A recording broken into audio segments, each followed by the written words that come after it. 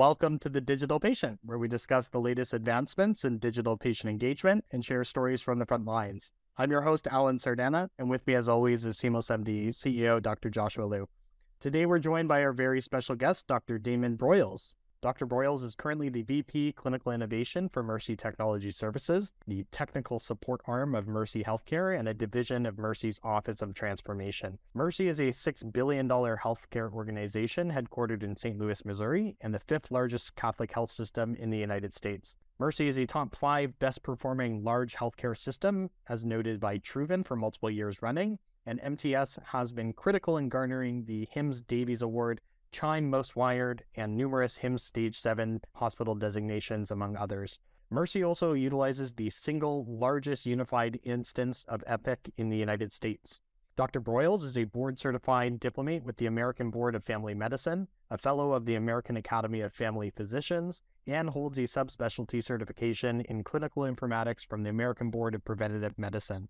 He trained at the University of Missouri-Columbia and completed a chief residency at Mercy St. Louis Hospital in 2004. He also serves as the medical director for the Multi-Cancer Early Detection Program in Mercy's newly formed Department of Precision Medicine. Dr. Broyles is an entrepreneur, an entrepreneurial and health IT mentor, an advisor, and health tech startup coach. He participates on the Community of Health Innovation Leaders for the Global STL Initiative and serves on a number of boards, including the Missouri Biotechnology Board of Directors and the HIMSS Midwest Gateway Chapter Board of Directors. Dr. Broyles has a diverse and experienced background with deep expertise in value-based care. Prior to his current role with Mercy, Dr. Broyles served as the Chief Medical Information Officer for St. Anthony's Medical Center. His additional leadership experience includes serving as president of the St. Louis Academy of Family Physicians in 2012 and appointments to a wide swath of hospitals and health system committees.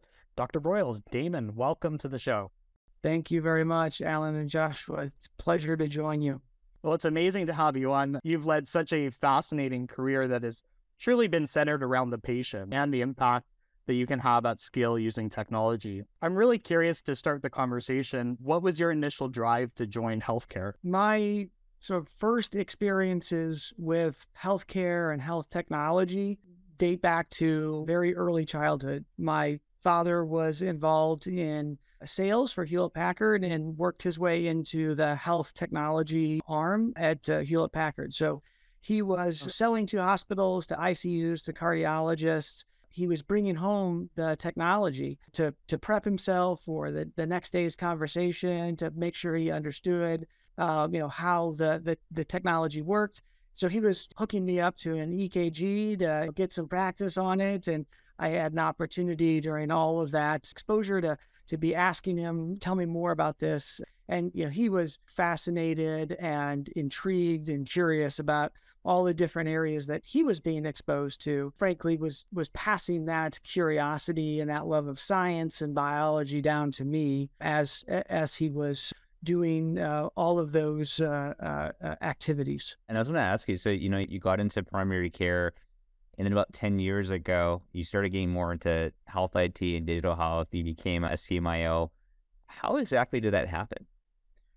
Well, I think the specific specialty of family medicine and primary care, to expand that out, there's a certain way of solving problems, being able to triage problems, being comfortable with ambiguity. Oftentimes patients will have, a multiplicity of symptoms and we're not sure which is driving them, and maybe it's a couple of different chronic conditions. I think the specialty and the training in family medicine, there's something pretty specific about that prepares you for health IT and makes you very comfortable with it, because the diagnostic process, the collaboration, the trying to understand the ambiguity of something, there's a lot of similarities in terms of the work that you do as a primary care physician and the work that you do as a healthcare technologist. And so I think that preparation was really key, but I also was able to just really from an early stage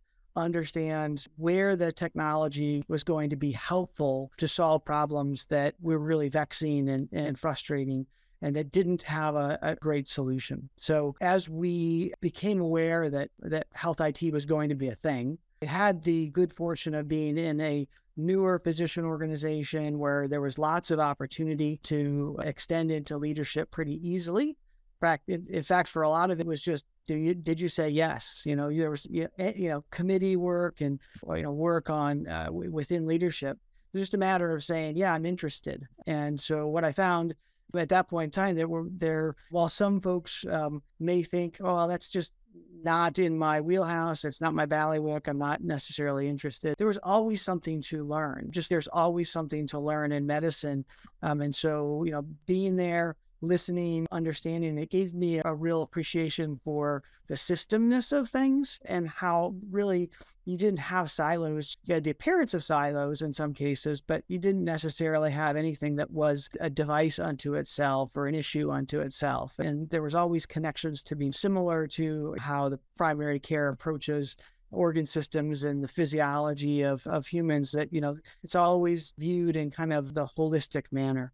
And so as I got more and more into doing things in the leadership realm, I had an opportunity because, frankly, I was savvy with computers. I didn't have any particular training in data science or programming, but I was curious and interested. I was one of the younger physicians in the group, so there was some bias there about EHRs and, hey, why don't you go figure that out for us and report back? So it was a learn by doing type of scenario, and had the double-edged sword of being able to design, customize, pick out that all, the EHR that our physician organization was going to and was jumping in at that point in time. But all of it was new. So to design and improve the system, you had to bring a technology solution to a workflow and coordinate those two things. So that's where I initially made a foray into health IT, and then realized, gosh, I enjoy this. I enjoy the creativity. I enjoy the challenge of there's not a specific answer to this question, and you have to innovate a solution.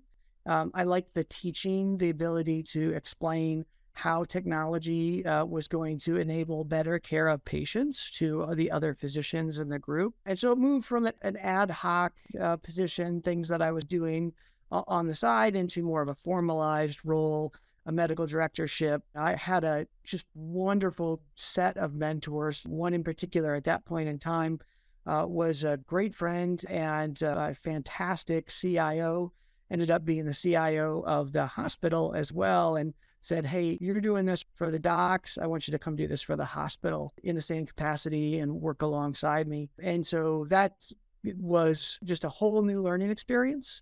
There was all of the administrative aspects of a hospital. It's a city unto itself. And being in technology allowed me to kind of get a window and a lens into all of those areas. So you're learning about the EVS jobs and responsibilities. You're learning about physical and cybersecurity. You're learning about the rev cycle.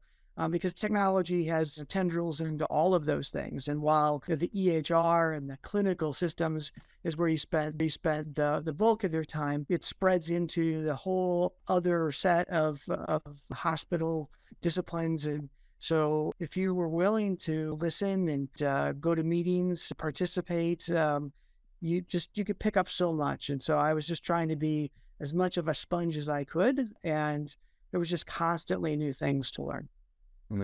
Can I ask you, when you think back to being a CMIO for the first time 10 years ago and what it meant to be a CMIO back then, and compare and contrast to 2022 and what it means to be a CMIO today, what would you say are the major differences in the role?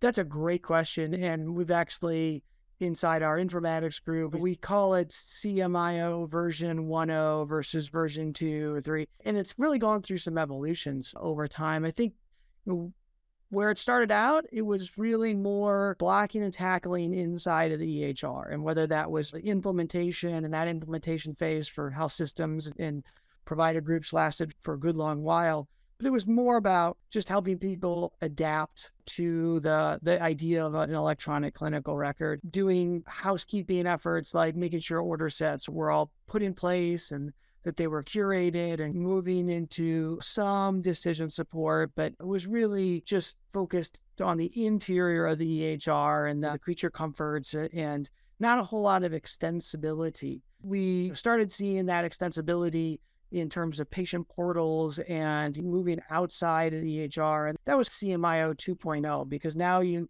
had to pay attention to how your integration points were lining up with both the patient-facing and the provider-facing, and making sure that you didn't have disconnect between those two, and that clinical operating system was really hitting on all cylinders, and it was allowing for the patients to start to be a participant in their care. And that's when we just started to see the addition of folks from outside of healthcare coming in and lending us their science and their perspectives and their sort of different set of eyes on how this could be utilized by the patient, what it needs to look like, how you need to keep cohesive standards of development, how you integrate those with the strategy of the organization or the hospital and health system. And so that was really an interesting period of time. And we saw some EHR developers rise to the challenge, some not so much. And we were dealing with those issues at the same time as we were really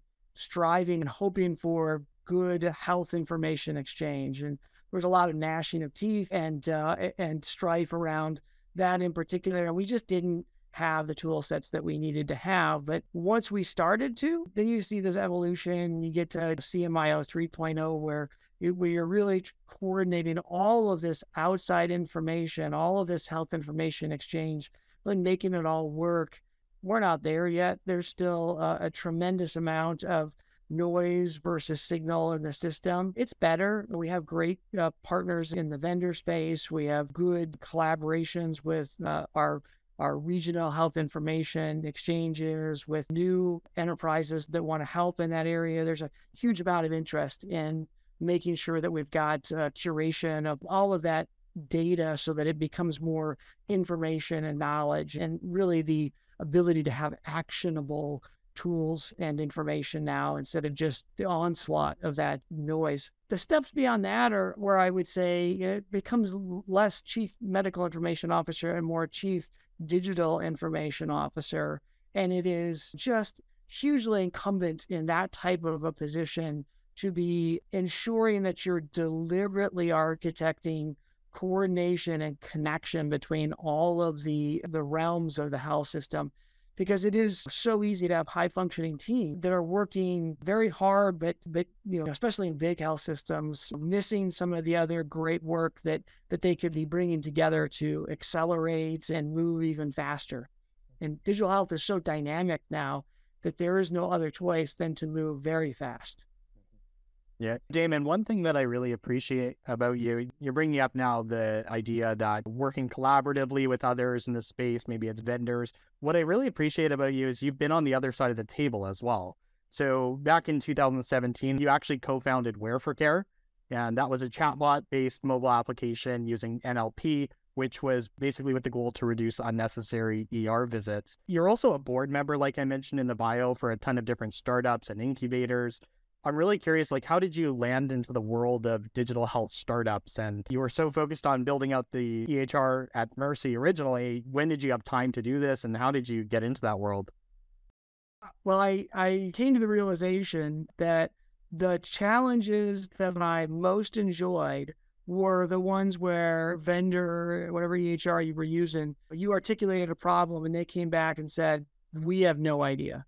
And then you're, kind of forces the function of working with really bright, very collaborative people inside your system and creating the combination of workflow and technology and stringing together a couple different things to come up with something just de novo that didn't exist previously. And so doing that inside of the system, using the tools that were available, repurposing them. And that was the most enjoyable activities that we were doing. And so that kind of gave me a little bit of a light bulb moment. And I was like, we have some opportunities in the St. Louis area. We have incubation accelerator with geography for a couple different industries, but healthcare was one of them that was emerging. There was a whole bunch of very of smart, visionary people that were creating a district. It's called Cortex. One of the tenets of that innovation ecosystem was healthcare, just because of the vast array of healthcare entities that exist in St. Louis.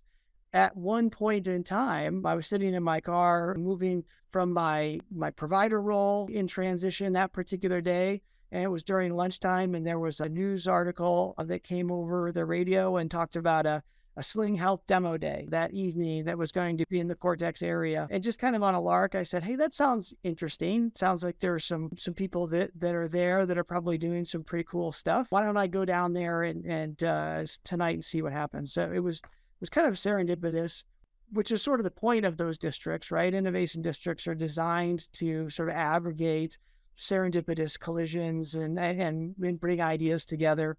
And that's what I found out, very quickly, just realized there is so much critical mass of creative, inventive, entrepreneurial folks in this area. And there's so many problems to solve that I couldn't not be involved. And so happened upon, as is the case with those types of organizations and areas, just some spectacularly intelligent individuals. Became acquainted with a good friend of mine who's a very bright computer science PhD who was in the midst of beginning an enterprise to solve this problem of overutilization in the ER space, and started, in a informal capacity of just advising, giving basic information around where value was headed and how that was applicable to what they were doing. And the more we talked, the more we just said, this is something that we should do together. And that's how that came to be. It is a little bit probably of maybe right tech, wrong time, because right now that idea is commonplace. At that point in time, it was a little bit of a challenge talking to docs about, hey, we're going to have a robot decide where your patient should go. And that was seemed a little bit more striking to them. But there was an immense amount of things to learn in that type of an endeavor, and not the least of which was just making great contacts and a network of brilliant people that still rely on today, and always bouncing ideas off of them. I'm sure you've seen startups trying to break into the hospital health system space who've sometimes done things well, sometimes made a lot of the mistakes that we all make when we do it. Are there any kind of top one or two mistakes that you see startups trying to make when they're breaking into the hospital health system space, where if you could just advise them on one thing to do or not do, like this ends up being the top of the list? Two will come to mind right away. So number one, just not quite understanding, and it's not necessarily their job to understand right away, but not understanding the complexity of the sales cycle in healthcare. It is such a massive industry, and there's so many sort of different, the stakeholders sit over here and the purchasing power sits over here, and the ability to tell a different but pertinent story to each of those stakeholders is really important. And frankly, that's where folks like me can help, because it's so opaque and so, and even really experienced companies on an international scale coming into the United States, they need some advising, and we really need some help themselves, even though they're already established, very mature. Some of the things in the American health system are so arcane and esoteric that it's just, you just have to have a little bit of a guide, somebody to kind of speak the languages of the tribes. The other thing is really understanding if you're a product or a feature, and because being a feature of a large EHR is much more of a challenge to develop a fully mature product. Now you can, and I've seen companies do it, but it can be so paralyzing to your new company to have a Cerner or an Epic, one of those large 800-pound gorillas, say, well, that's on our roadmap, or that could be on our, it might be on a roadmap. Even something like that is really problematic. It's a challenge that is very hard to overcome if you're trying to sell into stakeholders who think that maybe that's just something that's coming down the road at some point in time. And so those are These are, I think, important lessons. Understanding your competition, like the full scale of your competition, not just something that has the same form factor, but other things that solve a problem in a very different way that sort of preempt the need for your technology. That's huge as well. I love that. One of the common threads that you've been talking about is addressing what a problem it actually is. So when you were first getting started, you were listening to patients all the time, and that's how you would come up with your solution, is by really knowing what the problem is that you're trying to solve. So I really love that. Another thing around frameworks and language that you've really been actively working at changing is shared some really wise insight around a hospital being a cost center, as opposed to how it's maybe traditionally in the arcane view of what a hospital is. And really how this idea can change in the vocabulary that we use and the metrics that we're using to determine success, things around total length of stay, for instance, and total cost of care. I'm really curious, what's your rationale behind this idea of a hospital being a cost center? Well, I think it really pivots on and is supported by the shift to value. And that's not going to be a surprise to either of you. The understanding and the language and vocabulary change that has to occur there is just fundamental. And it takes a while. I mean, you have systems that have built success on being a pipeline, where, the ultimate goal was efficiency in processes and moving folks through where volumes were the most important thing, and that anything that increased volume was something that was lifted up and tried to make extensible. We're trying to learn lessons from it.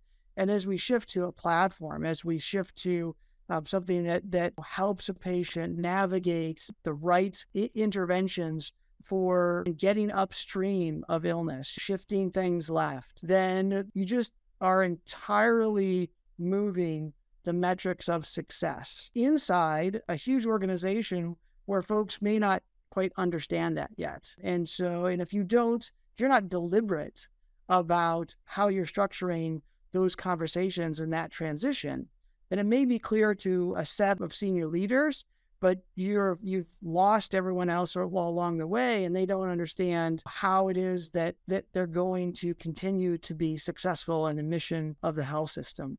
And you may have a couple folks in different divisions that get it, but you're going to have a lot that don't. And so being able to tie the full measure of success in a value-based paradigm to all of your strategy is just critically important.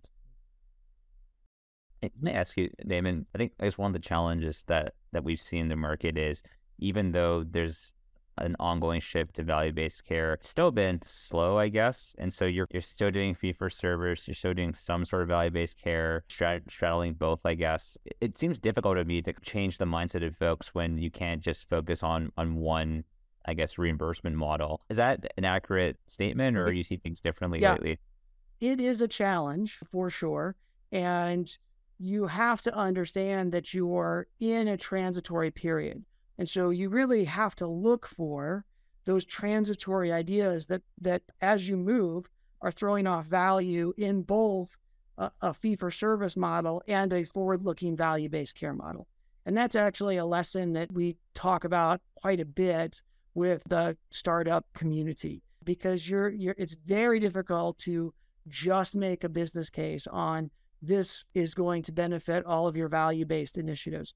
Because frankly, that's hard to get to the actual financial return on investment, because it presupposes that a whole bunch of things about your populations, and there are health systems that just don't know those things yet. They haven't quantified, if I move my diabetic retinal screening up by 2 percentage points, what does that actually mean from a bottom line standpoint? Because you have to know all of the different payers that you're engaged with, or that you potentially would engage with, how they're going to write those contracts, what that's going to mean from a practical achievement standpoint, where are you likely to move the needle to, and then do all the forward-looking analytics and analysis as that occurs. And it's also very hard to prove an event that didn't, you're proving a non-event in those cases, in those business cases.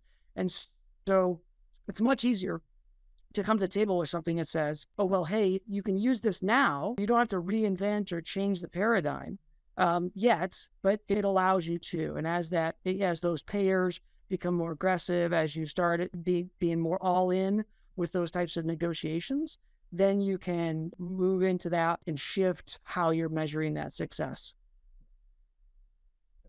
Makes a lot of sense. So, Damon, like I mentioned earlier, you're really big on collaboration. And I wanted to highlight something. During COVID, your team led a very sincere effort to collaborate with basically the whole region, but looking at regional data scientists and other hospitals in the area, basically just to ensure that learnings were very quickly distributed across the network and making sure no hospital was too overwhelmed. And this collaboration was intrinsically the right thing to do. I think everybody agrees on that, but it really goes against kind of this competitive nature that we have, especially in the United States with our current system. I'm curious, what were some of the biggest learnings that you had from that effort, and how do you think that type of collaboration can impact in the future if we do move to more of this value-based care model? I think one of the biggest takeaways, it's not really surprising, but it was just really impressive to see, was the amount of talent that was just spread throughout healthcare. Like, healthcare attracts folks that are mission oriented, and they stay in healthcare because of the work that they're doing. And so to see the bright minds all pooling their best talents for the benefit of the greater good was just incredibly inspiring. It was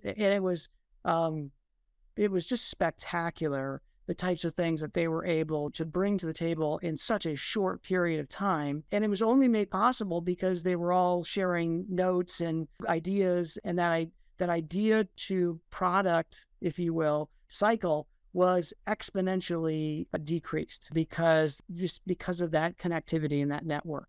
But I think it also highlights, in the larger value-based scheme of payment and that shift that we've been talking about, how exciting those types of things are, because there is nothing that unleashes creativity and a different perspective like the alignment with value.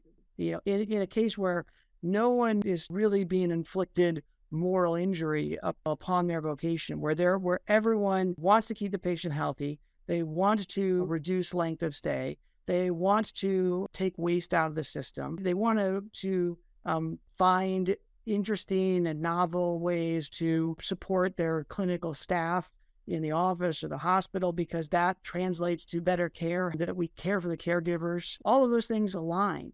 And it is just, that was a microcosm that we saw of the larger opportunity space.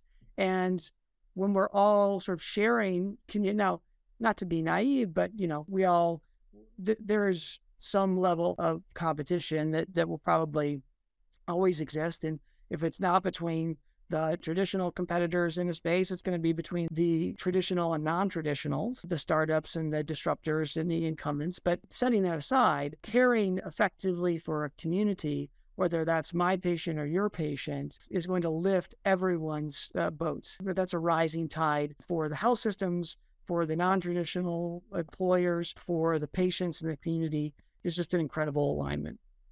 So, one of the things that we saw at the start of the pandemic was, when there was a crisis and when providers had to respond and mobilize quickly to stand up telemedicine and do way more visits than they ever did, we got it done. And I think that showed that even though people kept saying, wow, healthcare is too slow to innovate and move, clearly when our backs were against the wall, we could do it. Now that starts to settle down somewhat. And it makes me wonder how much more we could do, how much more quickly we could innovate if the right incentives were there. And hopefully we don't need a crisis every time to move. But I'm curious, in your role kind of leading clinical innovation at Mercy, how do you think about creating more momentum and urgency to innovate when maybe sometimes not all the incentives are there to change? Yeah, it's a great question. I think about every day we come to work and think about enhancing, expanding the opportunity space to be at the top of your vocation for physicians, for nurses, for support staff, doing the things that attracted you to healthcare in the first place. And one of the reasons that historically healthcare has moved slowly is that there is so much burden that has been inflicted on all those caregivers. And they truly don't want one more thing, even if they know that one more thing is something that in the end is going to be beneficial to themselves, to the patient. They are just so overburdened with the complexity of their day to day and the things that we have asked them to do. Hey, doc, can you put this one more piece of information in? It'll be really great if you could. And now we're in an era where we have to give back. And that is our challenge. That's our mandate, frankly. So that opportunity space that you create by hewing to those kind of everyday type of mandates and realizing that we are in that era, that technology and digital health allows us to come to work and think about what are we giving back. That is the thing. It's one of the key drivers of being able to move faster. Yep. I love totally that agree. concept. It's Yeah. interesting because we've even heard simplifying workflow and taking things away from, let's say, like unnecessary documentation in the EHR and things like that. Like you were saying, the goal is let's reduce the burden on our providers, but even sometimes that change management that's involved, it's hard to even realize that, okay, this is going to make my life easier because it's just things that we're so used to doing that it kind of gets in the way of progress sometimes. I wanted to get your thoughts as well on healthcare, just given that it is a fairly risk-adverse industry, and there's good reason for that, but it really goes against kind of innovation. And so I wanted to get your thoughts on, how do you view that relationship and how do you still ensure that you're innovating? Are there any strategies that you're using in particular? Yes, you have to, I think, appreciate the level of complexity that you are working in. And that means that you have to bring a bunch of stakeholders into the conversation and go very deep in understanding what their actual problem is. Because they may say, here's the problem, but as you explore that, you realize, no, there's a lot of root causes to this. And maybe that's the problem to solve first. If you just hit on the superficial, just hit off the surface, you're going to make the mistake of thinking that this is complicated, but provided enough time, we'll just go through and we'll deconstruct the machine and then we can reconstruct it again. You have to appreciate the threshold of complexity, because then you can design for that. You can design for the cases that you can anticipate. And that's where those edge cases, if you don't have a solution that can accommodate those, it's a holdup. It causes you as a solutions team a lot of problems, because as we contemplate applying that solution to this ecosystem, people just bristle at it. And so that's where I think some of that risk aversion comes from, is not fully grasping the complexity of the problem. And we've seen this in some of the startups recently that have had regulatory agencies pointed directly at them because they weren't necessarily getting deep enough into the complexity of the clinical arena that they were working in. And so we like to say, do no harm, move fast, and heal broken things. You just can't break things. But if you understand that your job is to heal things that are broken, it lets you, it's kind of your magnetic north. I get that. I also wanted to talk to you about, you're mentioning these edge cases, and can we actually work them into specific models that we have? You shared in the past, as we push the limits on technology, and I want to bring up AI, at this point, we need to pause. This is what you were saying. We need to pause and really discuss some of the bias that might be prevalent in our models. And like you were saying, there's edge cases and things that it can't necessarily predict for, or we can't explain it necessarily. Could you unpack what you were saying about bias in our models and some of your concerns that maybe some other innovators out there and digital health leaders have not accounted for? Certainly. So just the idea itself, when I have given a couple lectures to physician groups, and I think it's easier to understand bias when we use non-medical examples for machine learning models, because we can visualize it a little bit better. And so with all of these generative adversarial art agents that we can put in text and it creates art, if you say, show me a picture of a lawyer, and all of a sudden you have 20 pictures of lawyers and they're all, old white men, that's a problem. And so it's that type of bias that's encoded upstream in the data set that happens to machine learning models in healthcare. It's just harder to see because the output is a little bit more shrouded in the algorithms and the inputs into a model and the derivations.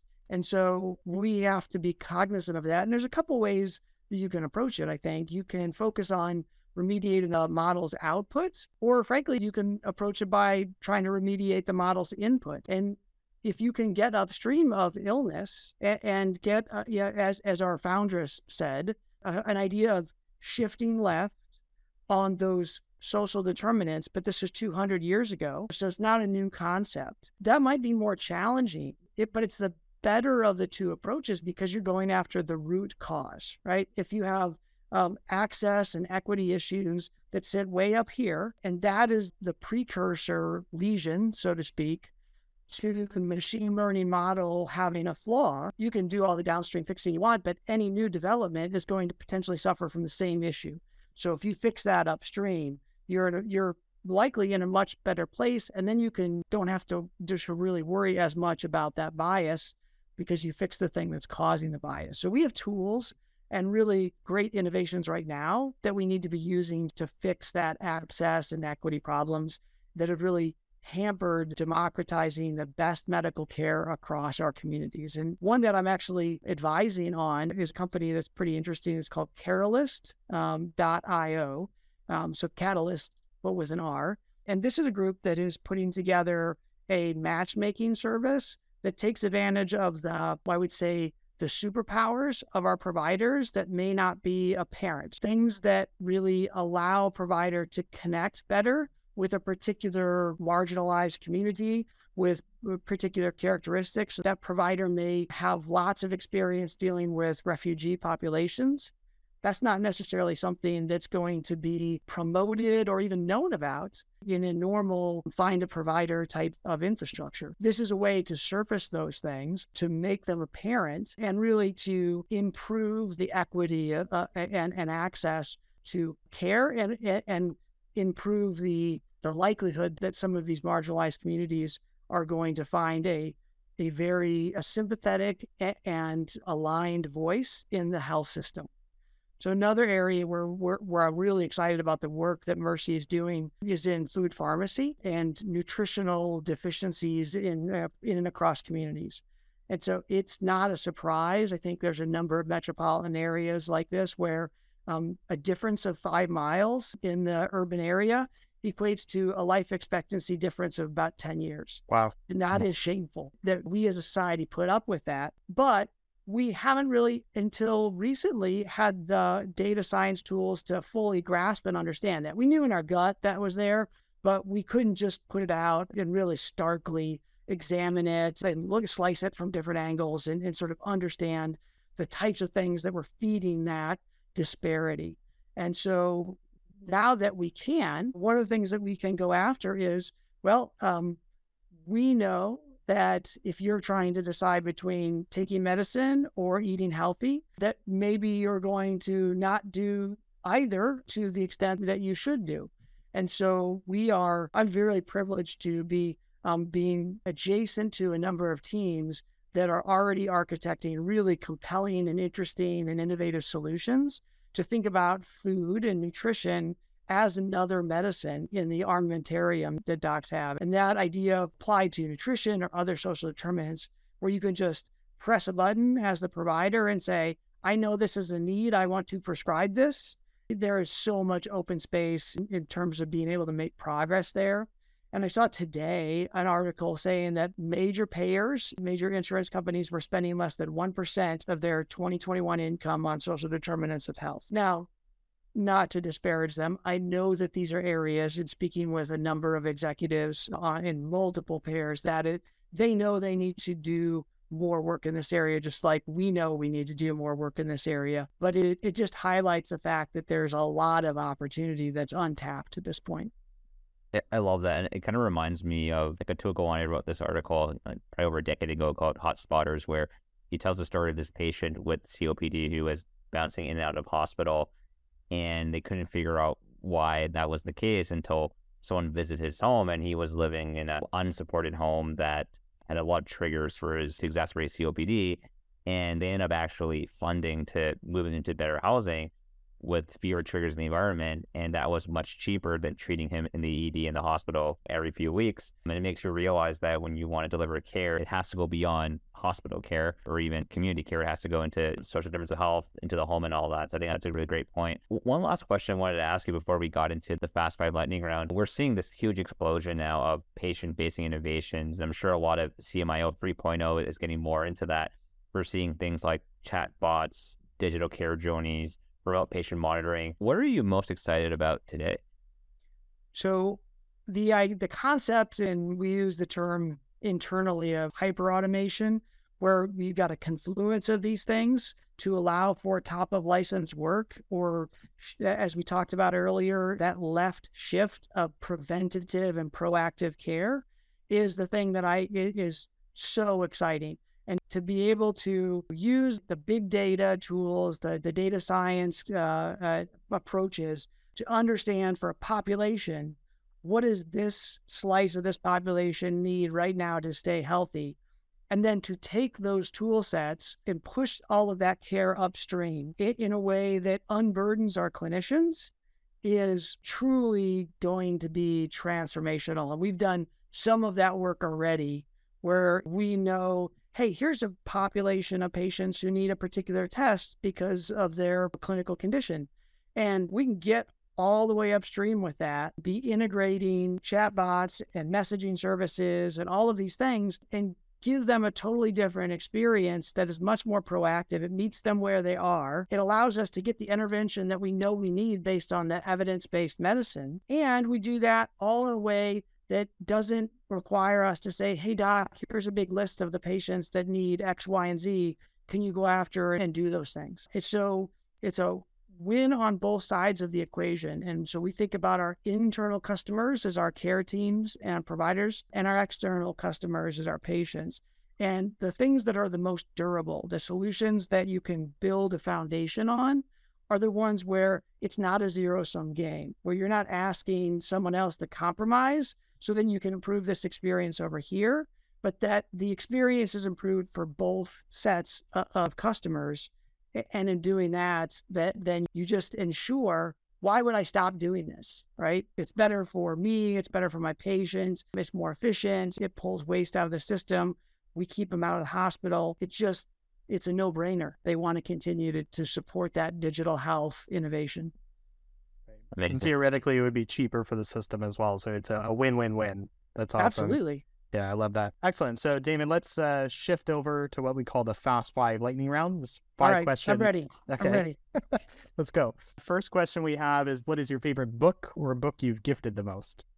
So probably 3. Like a classic one that I think is even more pertinent now is a book by Nick Bostrom. It's called Superintelligence, and it's fascinating. The one that recently I think is a must read and probably should be in medical school curriculums is a book by Michael Lewis called The Premonition. So he wrote Moneyball, wrote The Fifth Risk. It's a book about the pandemic and what preceded it, all the systems that preceded that response.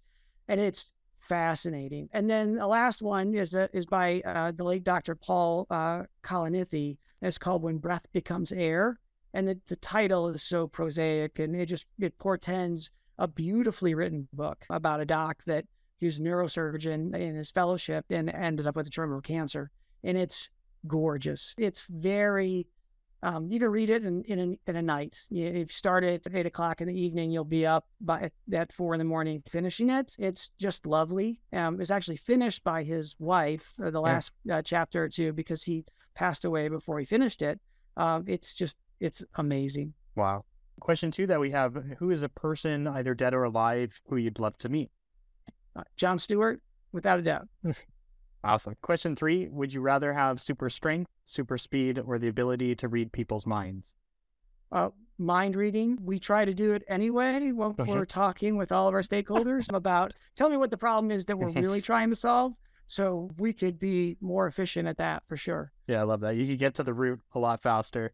That's good. Now, we do have a follow-up on that. What if you could not turn that power off? Yeah, it'd be tough. Just have to get a big set of headphones with some white noise, right? Yeah, exactly. Blast it out.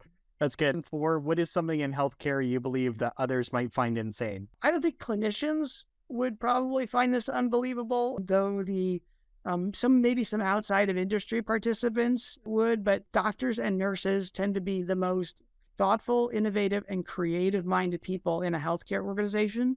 It kind of gets to what we talked about before as far as the constraints that we've placed on them.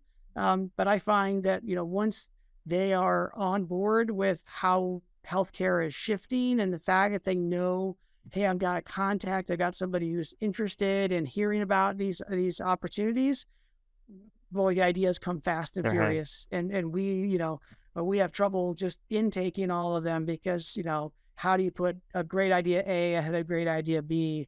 That's a struggle that we have. Oh, that's great. Last question that we have, this is more pandemic lockdown related question. What is one hobby or activity you've gotten into since the beginning of the pandemic? So vitriculture, and I'm an apiarist. So we started grapevines and got some beehives during the pandemic. Very cool. Wow. So vitriculture, that's a board game?